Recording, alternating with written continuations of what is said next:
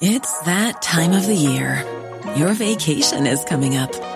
You can already hear the beach waves, feel the warm breeze, relax, and think about work. You really, really want it all to work out while you're away. Monday.com gives you and the team that peace of mind. When all work is on one platform and everyone's in sync, things just flow. Wherever you are, tap the banner to go to Monday.com.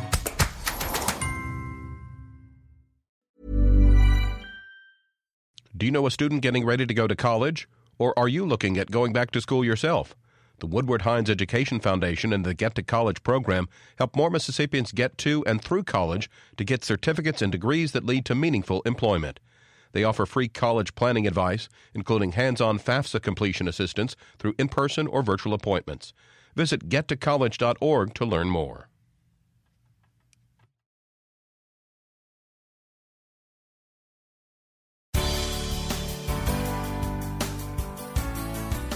Good morning. It's 8:30 on Tuesday, October 17th. I'm Desiree Frazier. This is Mississippi Edition on MPB Think Radio. On today's show, some Mississippians call for de-escalation in the Israeli-Hamas conflict. Then a new report finds major disparities in the state's justice system for youth. Plus, two major federal grants could help Mississippi communities become more resilient to natural disasters. This is Mississippi Edition on MPB Think Radio.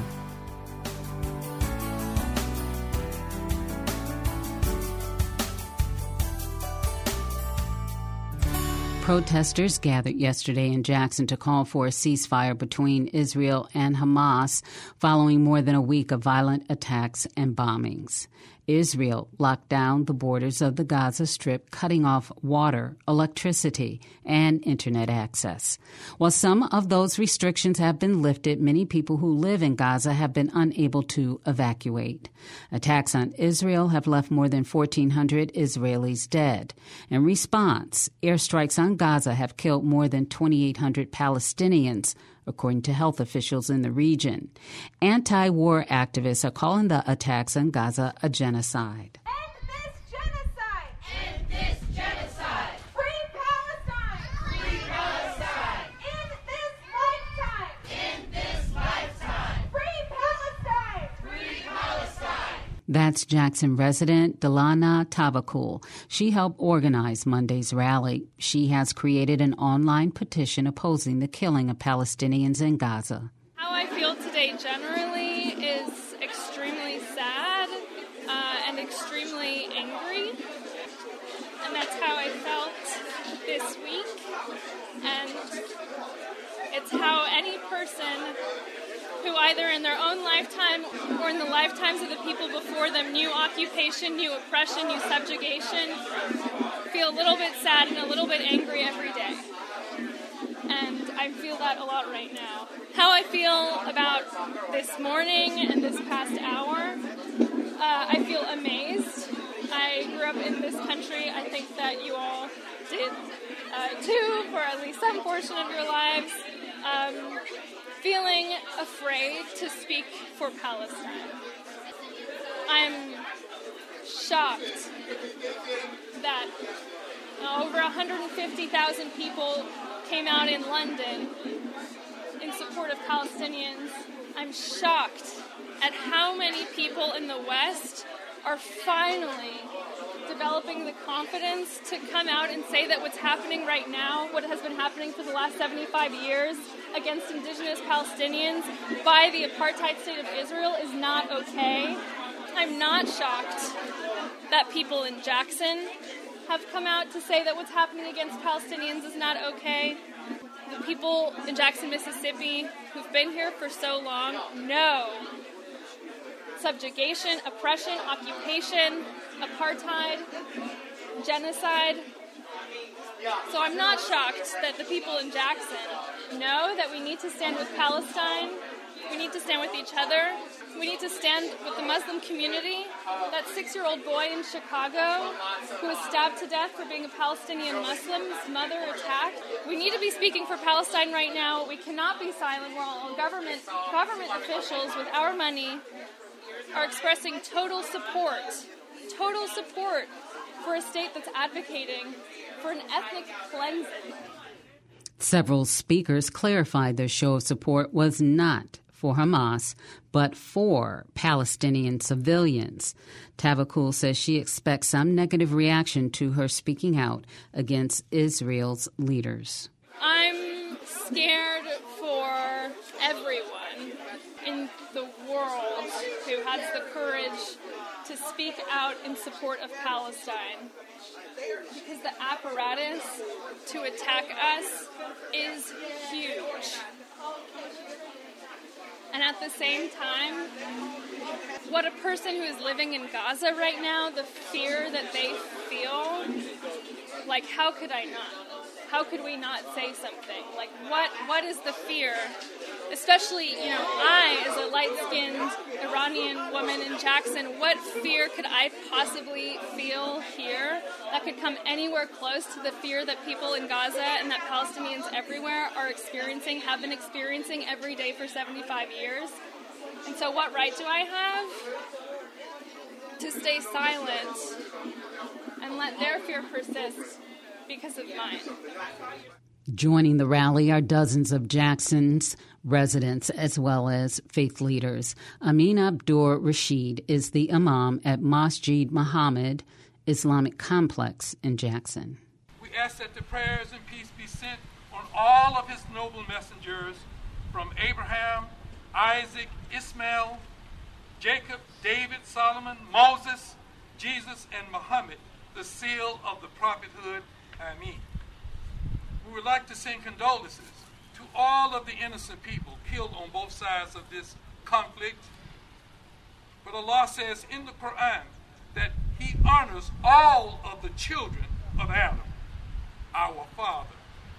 So one group is not superior to another. When the Europeans in 1917 decided that they would carve up the world after World War I, they decided that Israel would have a home in Palestine. They did not bother to ask the Palestinians. They did not include them at all. This is typical of the powers, the colonial powers that be, to not have any regard for those that they subdue. So we stand with our brothers and sisters in Palestine. We stand for justice. We stand for the equity and equality and their inclusion in the decisions that are being made. And we don't support our dollars being spent at $3.8 billion a year to support this oppressive, apartheid, racist regime. Mississippi's entire congressional delegation has pledged their support to Israel following last week's attack on that country by Hamas. 2nd District Congressman Benny Thompson said he would like to see a long-term agreement reached between Israel and Palestine for a peaceful two-state system. Coming up, legal advocates for youth say there are better and cheaper ways to help those in juvenile detention centers. This is Mississippi Edition on MPB Think Radio. The next in-person and virtual Workforce Wednesday workshop, The Power of Legacy, will be on October 18th from 11:30 a.m. to 12:30 p.m. Guest speaker Angelica Owens will share information about the CIE Legacy Leadership Program for family business owners. She will also discuss its resources, benefits, and future podcasts. More information is available from the Education tab on mpbonline.org.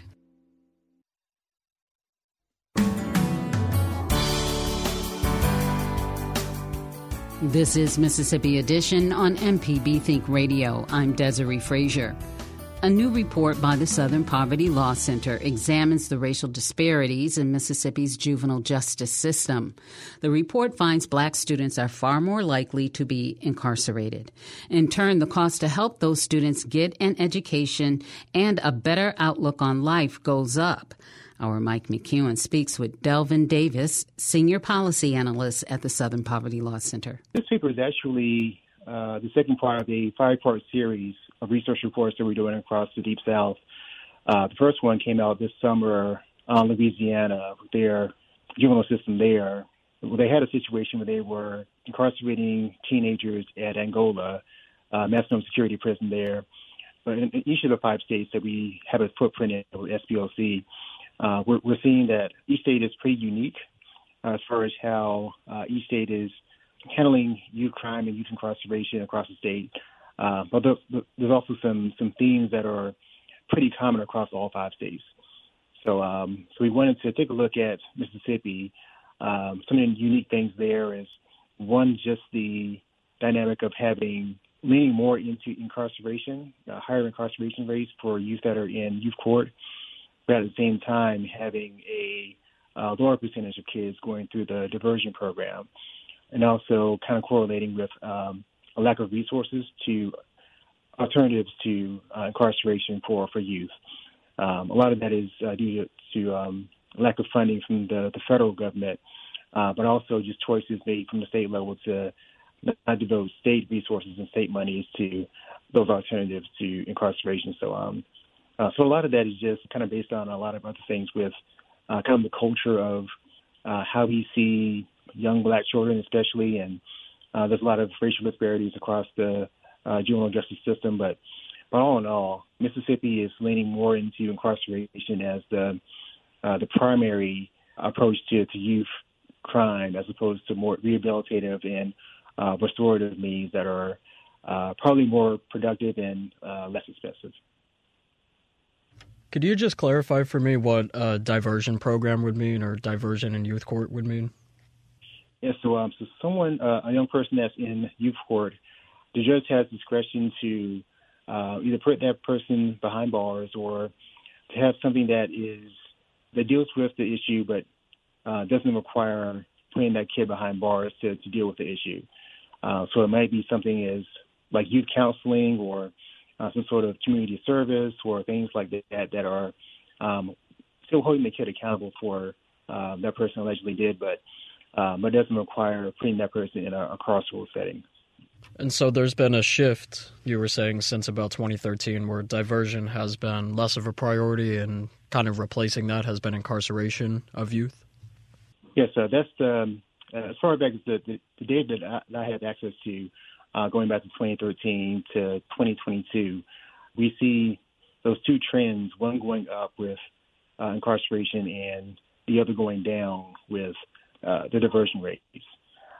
So we're, just kind of seeing that with, on top of some of the other things there was funding for these programs called Adolescent Opportunity Programs, or AOPs, which were usually nonprofits that would provide something like mentoring or youth counseling, sometimes mental health assistance, things like that were alternatives to really help kids and really, help them to heal if need be. But all were programs that were outside of the juvenile justice system where you're incarcerating kids. Funding for that was largely dependent on TANF funding up until 2016. And at 2016, the federal government said TANF funding was no longer something you can use for these type of programs. So the funding stopped and never was replaced by Mississippi from state funds. So one of the things that we're advocating for in this paper is that Mississippi should reinvest or reprioritize these types of programs through the budget. And my understanding is that while these youth incarceration rates have risen in Mississippi, the number of youth arrests have gone down both nationally and in Mississippi by a pretty high percentage since 2000. Could you speak a little more about that? Yeah, so I think nationally, over the last 20 years, since 2000, nationally the youth arrest rate has declined like 80%, and that's also kind of correlated with Mississippi, which has declined 82% over that same time. So it's a statement that kind of debunks some of the natural myths that we have with largely black youth and black boys in particular. There's this super predator myth that was really prevalent earlier on in the 1990s, that spoke to largely young black urban youth being more prone to violence and criminal things and, drug activity and, just things that were lots of fear-mongering about what black youth are prone to do. But with the last 20 years since the 90s, it pretty much has debunked, at least with the data, that crime hasn't exploded since the 90s like the super predator myth had predicted. But at the same time, so too, we're having fewer arrests, but in the last 2 years, there's been a higher use of incarceration. So there's a disconnect there with crime is going down, but incarceration going up. And it's probably an opportunity for us to reconsider how do we address youth crime, and can we do that in a way that's more restorative for children? These are the most vulnerable part of our population. The human brain doesn't finish developing until one's mid-20s. So it's these are young people that are in their more susceptible part of their lives, and more prone to just make mistakes and have maturity issues and more prone to things like peer pressure and things like that. How can we help these children just be able to mature and have the resources necessary to help them into a successful adulthood? Delvin Davis is Senior Policy Analyst at the Southern Poverty Law Center. Coming up, nearly $2 billion are being made available for communities to prepare for severe weather. This is Mississippi Edition on MPB Think Radio.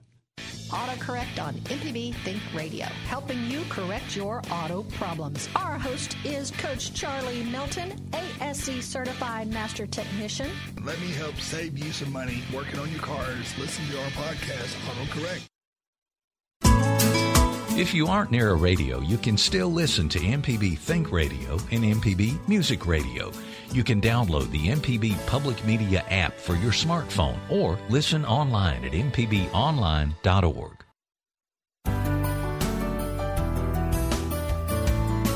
This is Mississippi Edition on MPB Think Radio. I'm Desiree Frazier.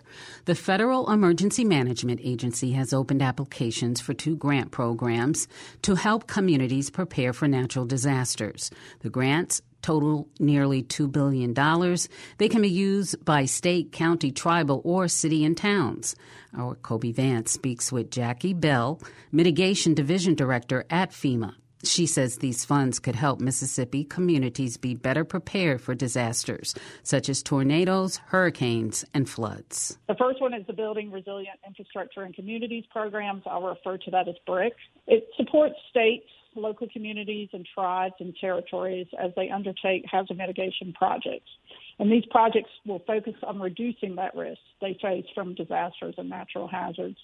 The BRIC program aims to shift the federal focus from being reactive to disaster spending to a proactive investment in community resilience. And we are proud to announce that the annual grant program for BRIC has made $1 billion available to fund these types of projects. Communities will be able to use this funding under BRIC to better understand their disaster risk and vulnerability and conduct community-driven resiliency through hazard mitigation planning and project actions. For BRIC, there's a lot of flexibility when it comes to projects.